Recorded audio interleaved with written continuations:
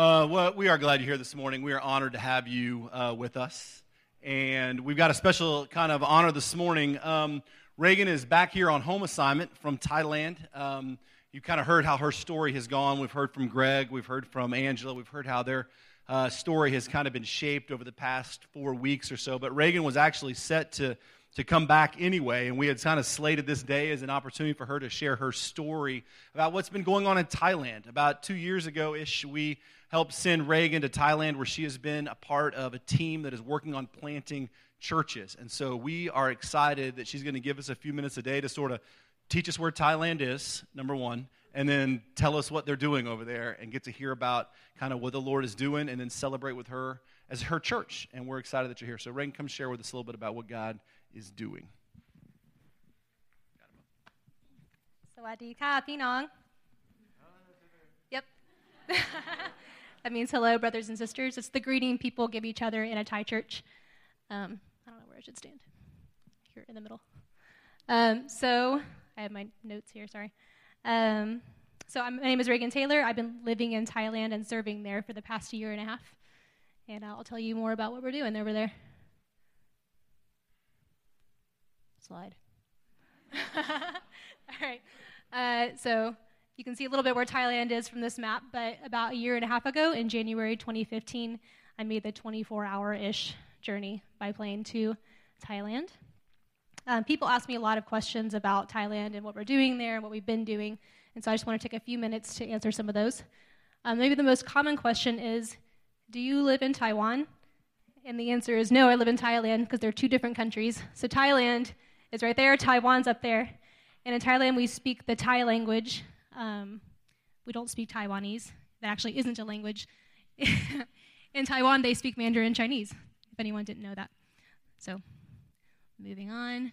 Next question people ask, is it really hot in Thailand? And the answer is yes, it's very hot all the time, except for about 4 days in the winter where it's about 50 degrees. So we use a lot of fans there. People ask, are there a lot of monkeys? Yes. So here's a monkey I saw outside of a shop who really wanted a pastry. So I got his picture. Next question I get is, do we have a lot of critters in our houses? And sometimes, yes. So we get a lot of lizards, a lot of geckos. And this is one day where I found a snake crawling through my kitchen roof. Sorry, that picture is blurry. I was screaming while I was taking it.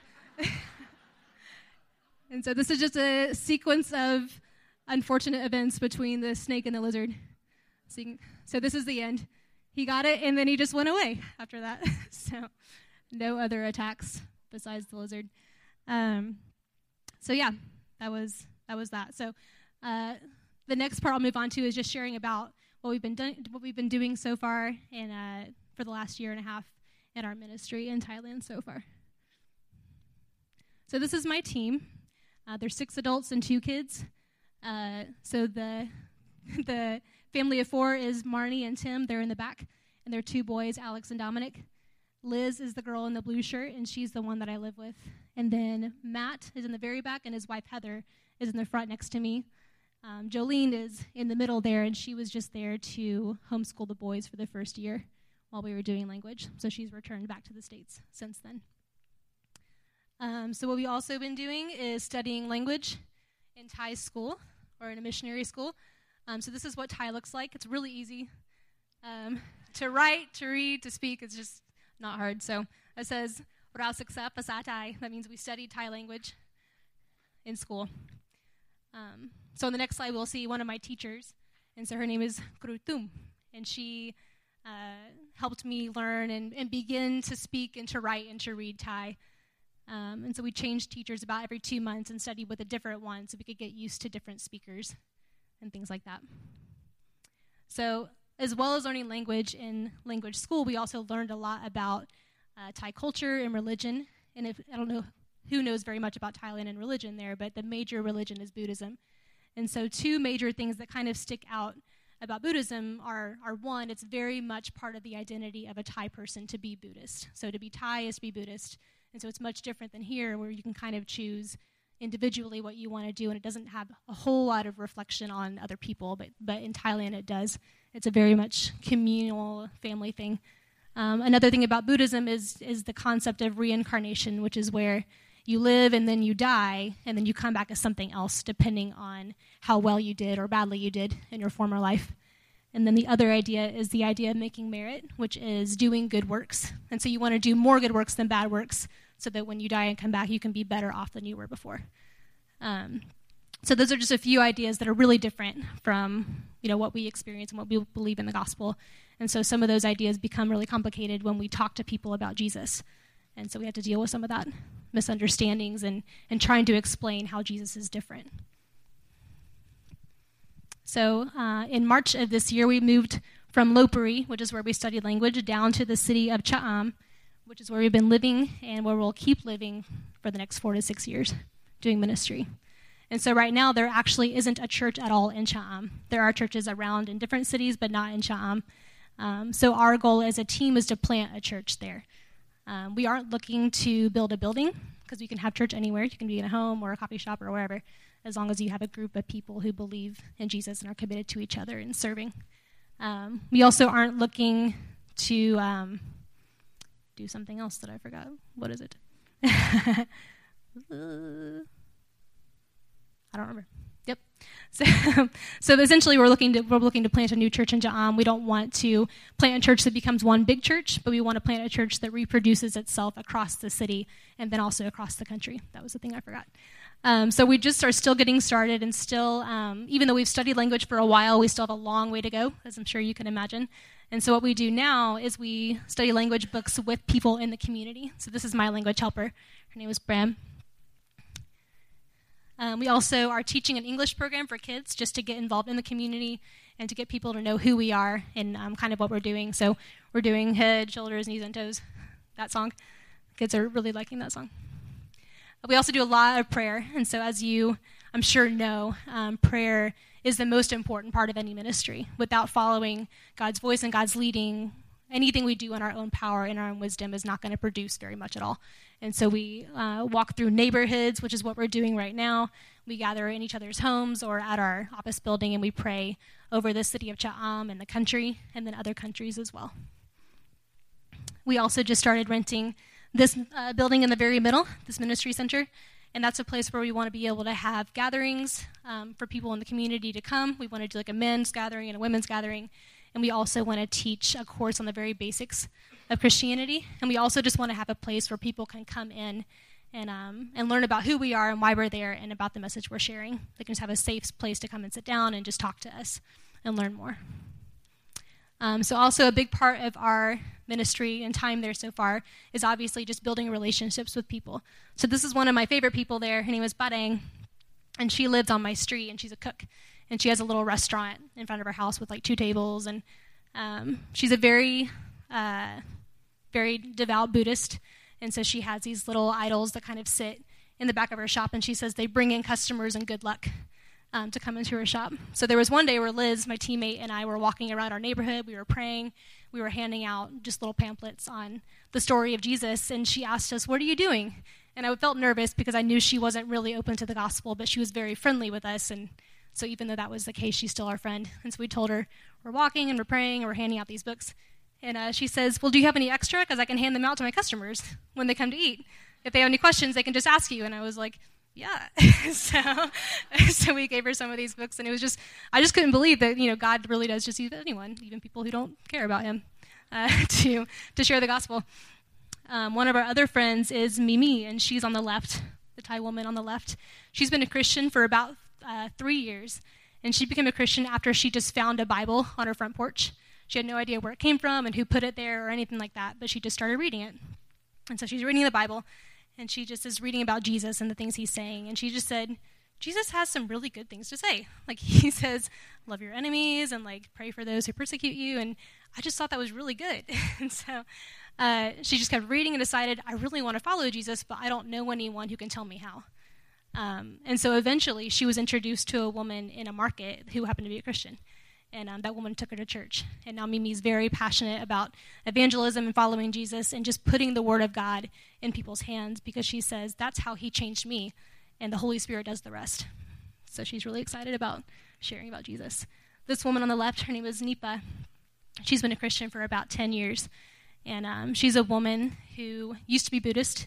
And that her sister was a Christian and kept inviting her to church, but Nipa just didn't want to go. She had a lot of pain in her life, but still believed that doing good and going to the temple and things like that would help. But eventually she just decided this isn't working. And so she ended up going to church, and she did become a Christian, and she found the hope in Jesus. And so she's a woman who is going to be starting a Bible study in our city pretty soon. So we're very excited about that because it's something we can invite Christians who are there, but also people who are not yet believers. And so we're really excited about that. So just as you pray for me and pray for my team and be thinking about us, please pray. We need your prayers for God to work in Thailand and to work in Cha'am, where we live. So please be praying for my team, pray for unity for us, and also for us to follow the voice of God and to be constant in just seeking after him and not in our own strength and own wisdom. Please pray for Cha'am and the people there, that God will open up their hearts to the gospel, and pray for Thailand as well, that the gospel would just continue to spread and that God would plant his church more and more there. Thank you.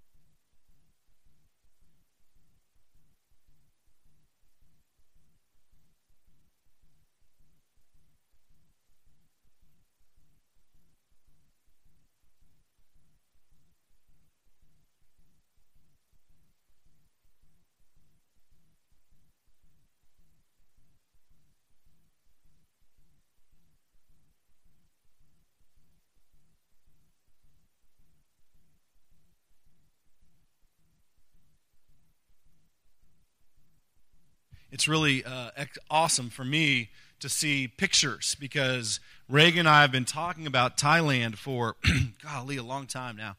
And it's exciting to see some of the things that are happening there. Part of what we want to be as a church and what we want to do is we want to be really good about telling stories about what God is doing, not only around the world, but in our own lives. And so we try every month to get somebody up here to share their story a little bit about what God is doing in me or through me or around me. And so we've had some of the crew folks share. Michaela shared last month about her heartbeat going to New York City and working with international students. And so it's an exciting time. And so if you get a chance, Reagan would love to tell you more about what's going on there, how you can pray for her, how you can support her.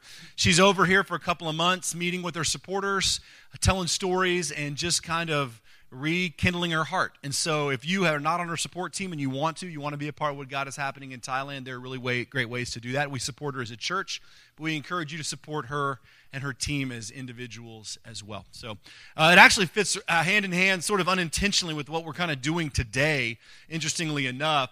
You know, we have spent 2 years in the book of Acts, and we have studied every word and every verse, and we've looked at this whole book over the course of quite a bit of time. And I realize that over that 2 years, we've had people come and go, and maybe you weren't here for the first part, or maybe you've only been coming for the past few weeks, and so it may not seem like much to you, but for a lot of us, it was a pretty incredible journey, a picture of what God was doing with the gospel, literally sending the gospel to all the nations. And as I got to the end, I sort of felt this sort of anticlimactic kind of like, yeah, we're done, but there was so much that was there that I want to just point us back to. And so before we move into whatever our next movement will be, and I'm not quite sure kind of what we'll do over the next kind of series or what book we'll look at or how, kind of what we'll study yet. I'm still kind of working through that. But I feel like there's a few things I want to point us back to. So we're not going to use Acts necessarily the text, but we're going to use Acts as the backbone to say, what are the overarching lessons or principles or things that we saw in that book that applied to us as a church and to you and I as individuals? And the first one we're going to look at this morning is really the very nature of the church itself. And I'm not talking about the church in terms of how we gather here, but the church that you are a part of, the universal, larger church, the ecclesia, the gathering, the assembling of people, right, as followers of Christ. What is the very nature of that group of people? Because in Acts, that is what this story is about. It is about the empowering of that group of people and the sending of them into the world. And the entire book, from start to when Paul finds himself under house arrest in Rome, is built with that idea in mind, that we are being sent into the world. And so that first kind of principle or lesson that I want to explore, and starting this morning and doing it somewhat quickly, is just this. As followers of Christ, we exist to be sent. Now, the premise of that is it means that you and I were not created to sort of maintain our own Christian identity and Christian culture and develop centers where we are comfortable and feel like all of our needs are met. We are created to be sent by God into the world to take the gospel into the cracks and crevices of culture and love people intentionally into gospel relationships to make disciples and to bear witness to the name of Jesus Christ. We are a sent people.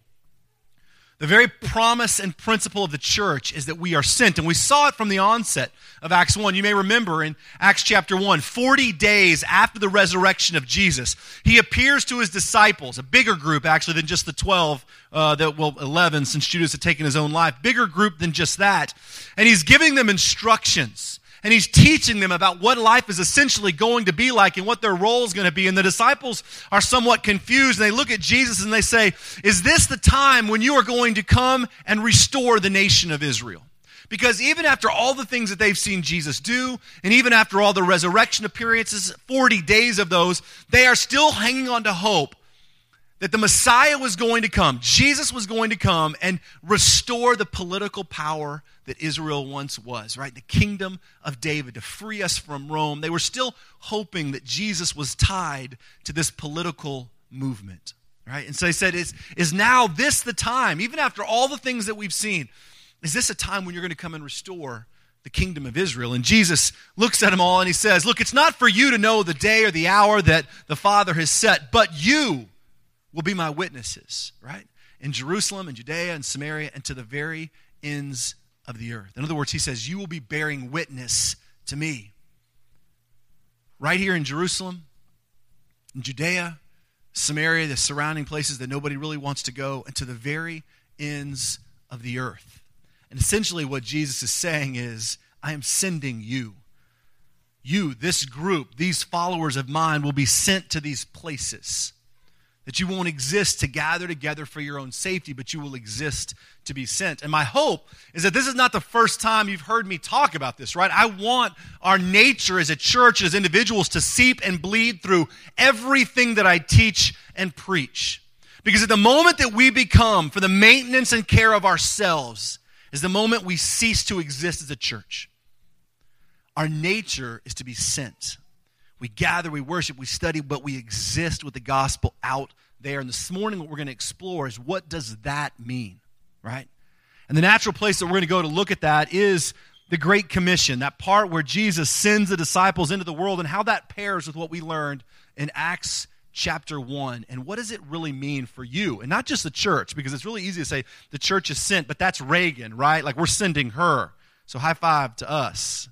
Yay, Reagan, right? We're doing our job. But what does it mean for me to exist as a sent person in my workplace, in my family, in my daily life, and just sort of the breath that I draw? What does it mean for me to exist, not for me, but for the gospel? So if you've got your Bible, we're going to do this quickly because we have a lot of stuff going on this morning. We're going to be in the book of Matthew chapter 28.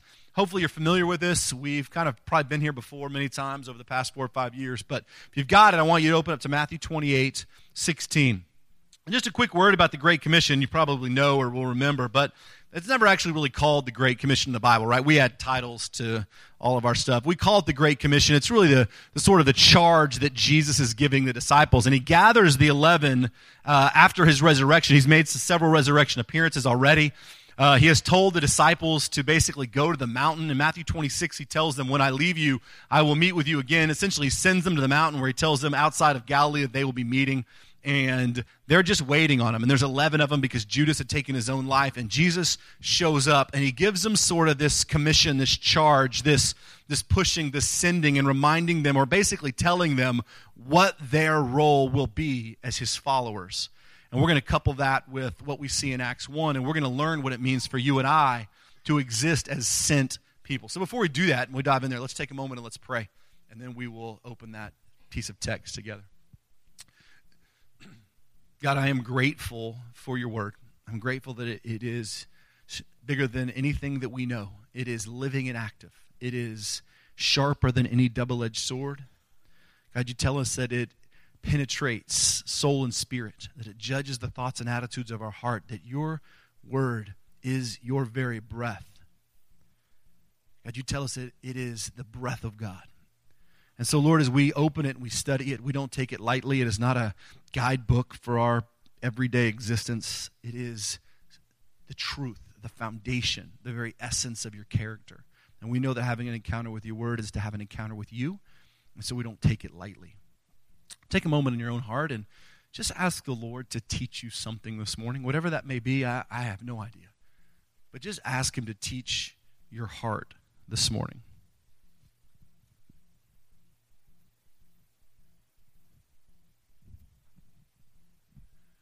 And as we do each week, pray for somebody around you, in front of you, behind you, even if you don't know them. Just pray that God would move in them. Pray that he would do something in their heart. Be about praying for other people.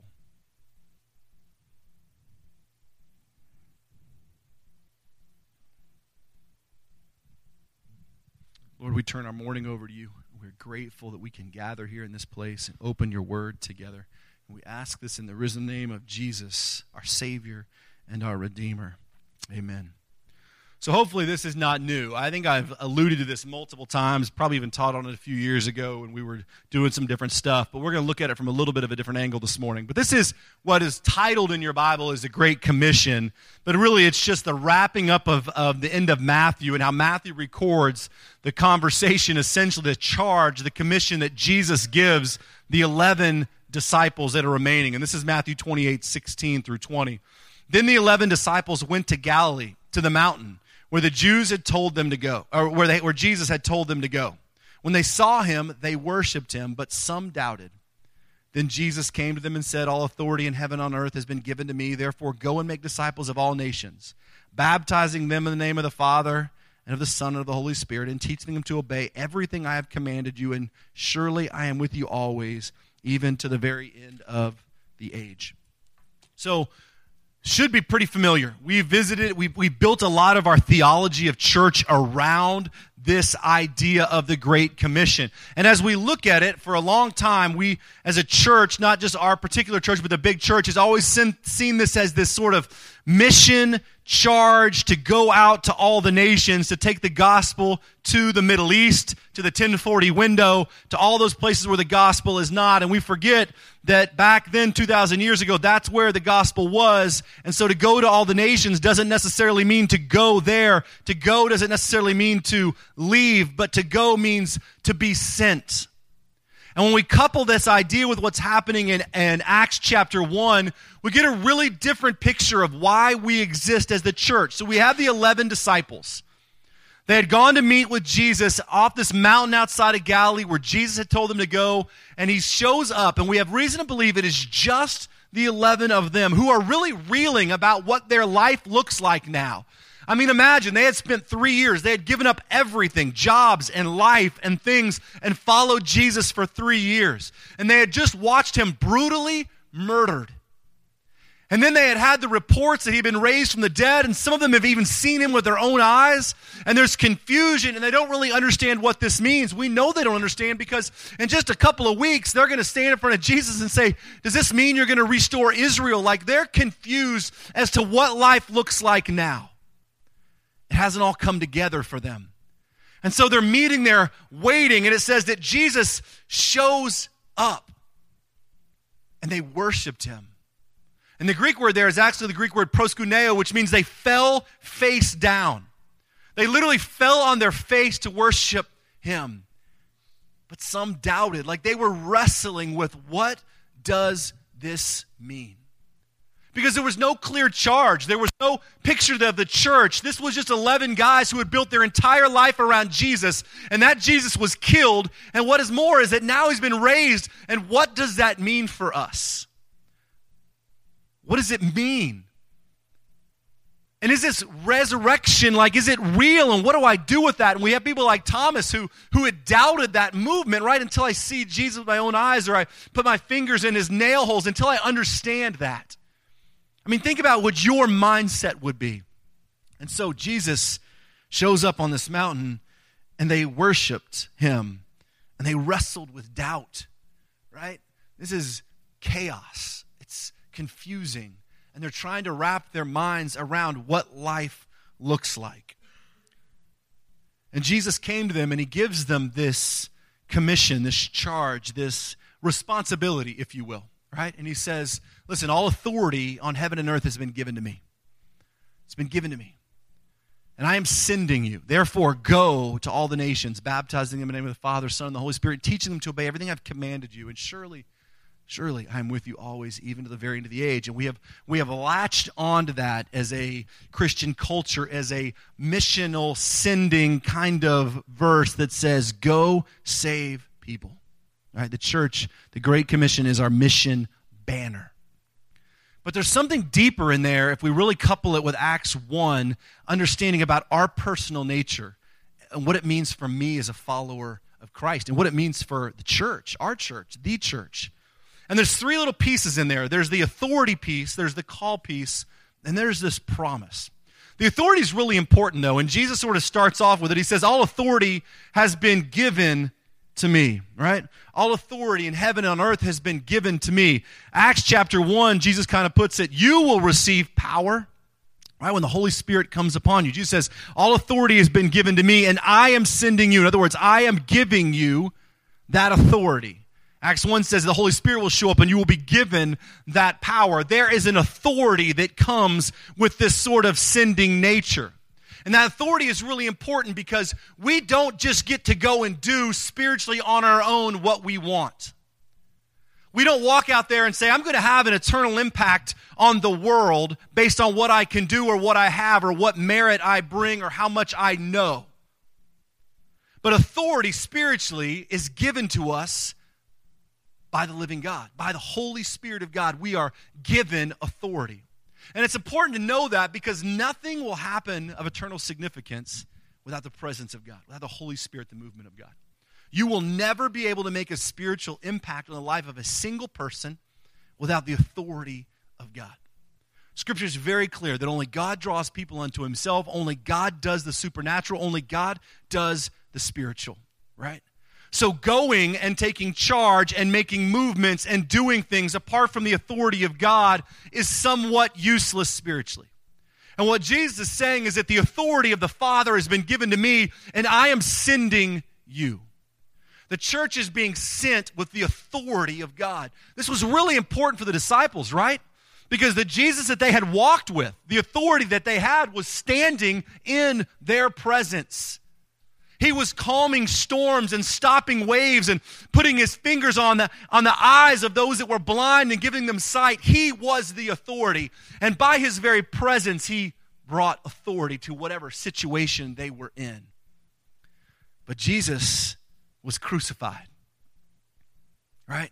He had been killed and he had been raised, and his presence physically right there was no longer there. And he's looking at these disciples saying, I do not have to be physically standing with you. I am giving you authority. In Acts 1, he says that authority will come with the Holy Spirit. A lot of us, we want to engage the things of God on our own terms. All right? God may be sending, calling, doing, but we want to do it according to our own sort of pleasures and movements and comfortable situations. Authority has been given to you through the Holy Spirit to do the things that God is calling you to do. We oftentimes feel that we are not capable. Like, I don't know that I could go to Thailand and I could walk the streets and tell people about Jesus. I can't even tell my mom, who I love.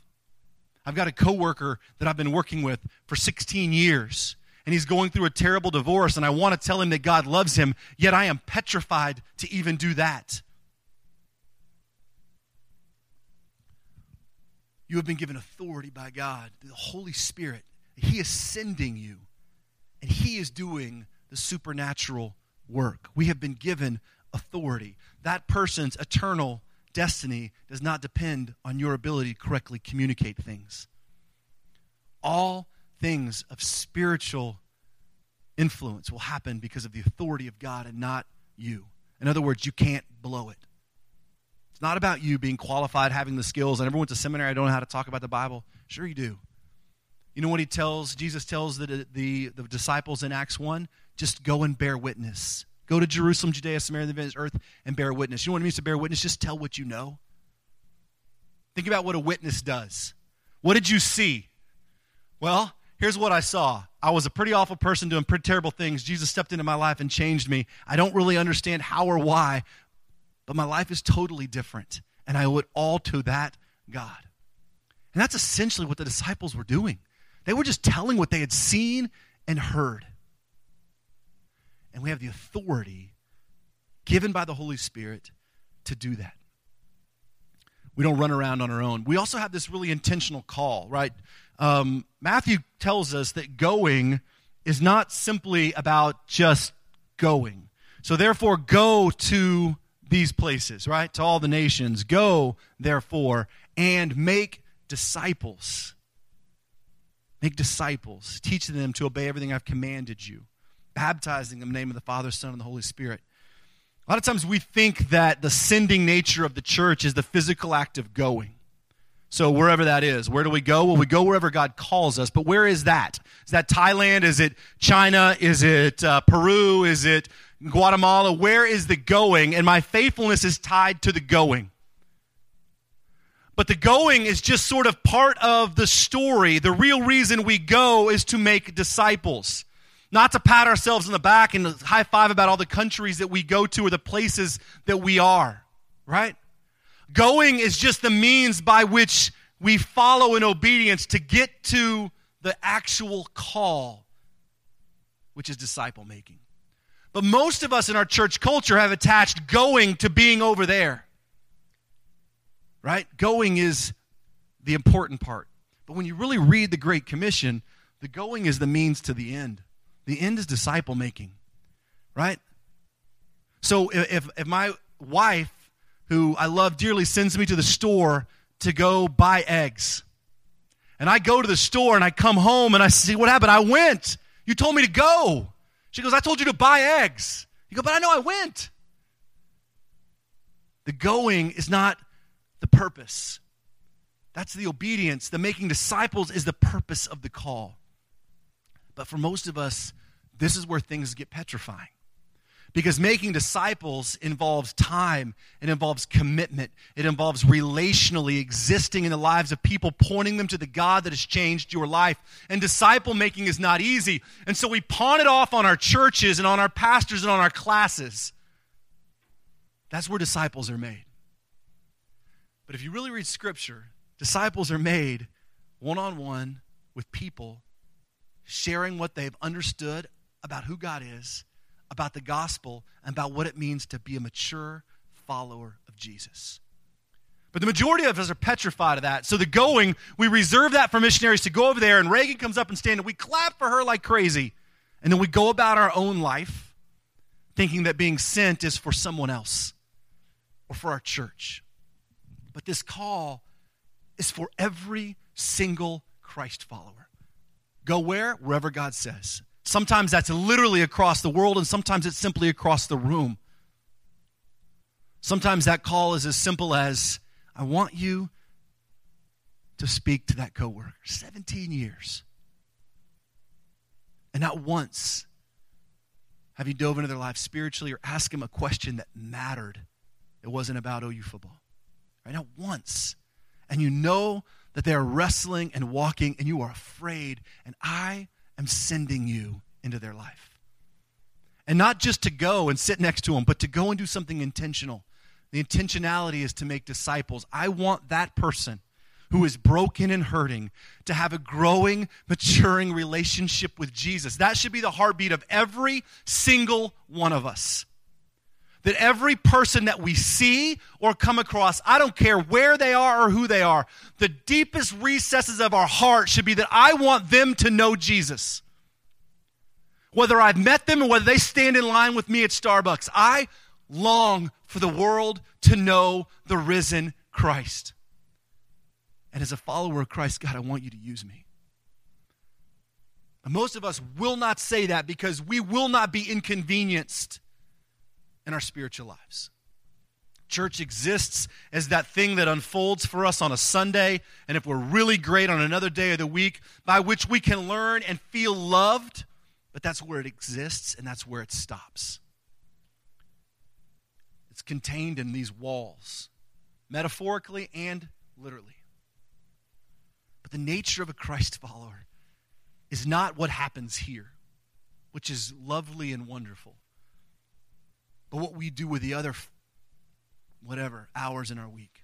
And how we say, God, use me, and my heart breaks for the world. And I want people not just to know you, but to have a deep knowledge of who you are.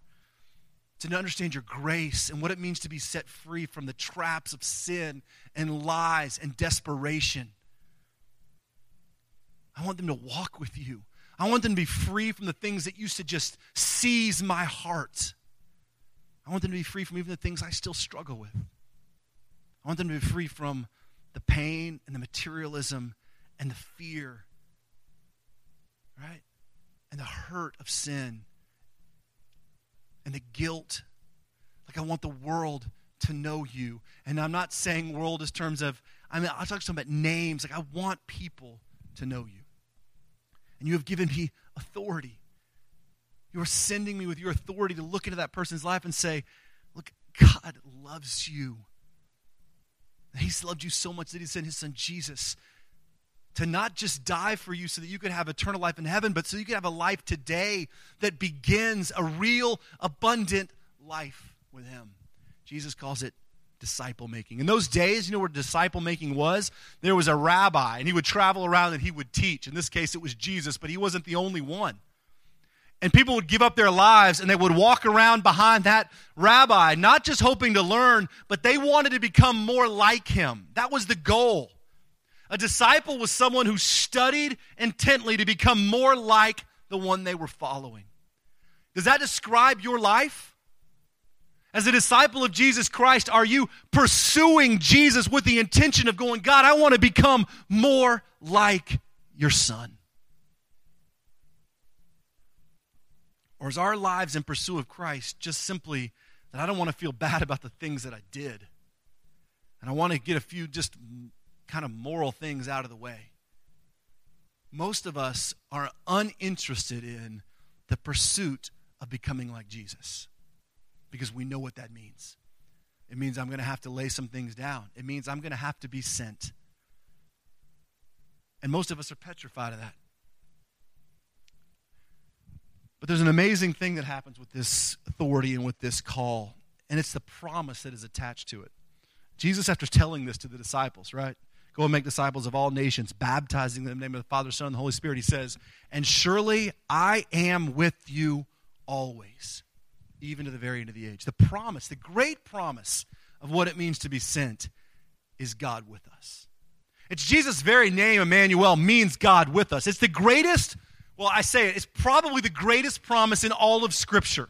that God is with us. In the darkest nights and the most difficult times and the times where we just want to bury our head under the covers and never come out, God is with us. In the sending nature that sends us to Thailand or sends us across the room or lets us pick up the phone and call that person that we have been longing to call and haven't talked to in 12 years, I am with you. The God that sends never leaves.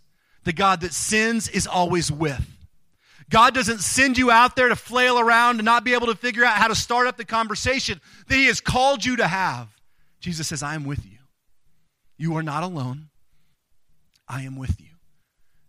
And it is the single, probably greatest promise in Scripture that the God that sends never leaves. He never leaves. There are times in our lives, sure, where we feel like we are alone, like we talked about in Acts, like a boat is on the high seas and it's going to crash and shipwreck and the night is dark and I don't know what to do. But God's promise, and God keeps his promises, that he is there in that storm, in that night, in that moment, because God with us. And it should change how we think about being sent. So if God is calling me to that, whatever that is for you, whether that's to rekindle a relationship or to change careers or to go overseas or to just simply talk to that coworker or to whoever it is, that if God calls you to that, he is sending you into that thing, that movement, that idea, that person with his authority, and he will not leave. He is with you. It's his authority and his call and his presence. And as a church, it should change us, man. If we exist to just hang around here and high-five each other, like, I want out. I want to exist there with my neighbors and with people. I want to have real relationships that aren't easy, that are somewhat uncomfortable. I want to care about the person that drives in front of me. I want to care about the person I stand in line with. I want them to know the God that has changed my life. And the moment I quit caring, right? The moment that they don't matter or that I become consumed with myself, I want it to break my heart. And the moment that this church, in particular, because it's the one where we are, becomes that inwardly focused, I want out. I want it to break our heart. We exist not for here, but to live out there. Sometimes the out there comes in here, which is awesome, and we love it. But the majority of the time, you are living somewhere else. I'm here. No one sleeps here, right? You exist out there, and you have neighbors and coworkers, and you are sent into that world. Sometimes that sending is hard. Sometimes it's uncomfortable. Sometimes it means getting rid of things and moving across the world. And sometimes it just simply means swallowing your pride and saying yes to Jesus. His authority, his call to love people into deeper relationships with Christ. Not civic-minded social volunteering, but real, deep, loving you into a maturing relationship with Jesus Christ, because that's what I long for as a person. And I can bank on the promise that even in the most difficult times, even when I'm not real sure how this is going to go, you are with me. Jesus gave this promise to the church. Actually, the promise of communion is that incredible promise of, I'm with you. Like, this is what we are called to share and be a part of together. This table is the incredible, great reminder of God with us. Like, even before his own betrayal, death, even before his own resurrection, he gave his followers a promise that when you do this, right, you do it in remembrance of me. I am giving you a common thread to remind you not of just what I've done, but who I am, and that I am always with you. On that very night that Jesus was betrayed, the night that all of his friends, followers would scatter, the night that he would be denied, he gathered his disciples, and he took a loaf of bread, and after giving thanks, he broke it. And he said, "This bread is my body, broken for you." In the same manner, after he had taken the bread, he took the cup, and he said, "This cup is my blood, shed for the forgiveness of sins. This is the new covenant." that as long as we share this cup and this bread, we are proclaiming the Lord's death and resurrection until he comes again. This meal is the great reminder of God with us. It is the ultimate promise that Jesus gave his life that we might know him. And we are sent into the world to proclaim this truth, the death and resurrection of Jesus, to love the world into a deeper relationship with Christ as we pursue him together. Here we do communion by means of intinction, which is a really fancy way of saying when you come down front or in the back, we'll have two stations. You take a piece of the bread, you dip it in the cup, and you can eat it.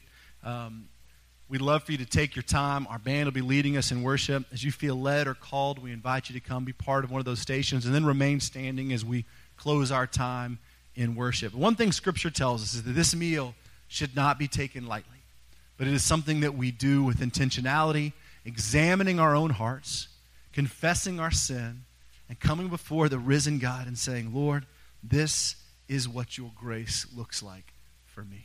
Let's pray together. Lord, I'm grateful for your word, and I'm grateful for this meal, this symbol, this promise that comes at this table. That it is the ultimate promise of God with us. It's a reminder not only of what you've done, but of who you are and who you still are. So, Lord, as we share in this time together and as we worship, I pray that you would allow us to examine our own hearts, confess our sin, come before you and develop a heart to exist where you lead, wherever you send, wherever you call us to go, whether that's across the world or across the room. That, God, our answer would be yes to you, that you have given us authority through the Holy Spirit, that you have called us to something deeper, and you have promised to never leave us or forsake us. Surely I am with you always. So, God, we proclaim those truths this morning as we celebrate this meal together. In Jesus' name, amen. I'll invite our servers to come forward.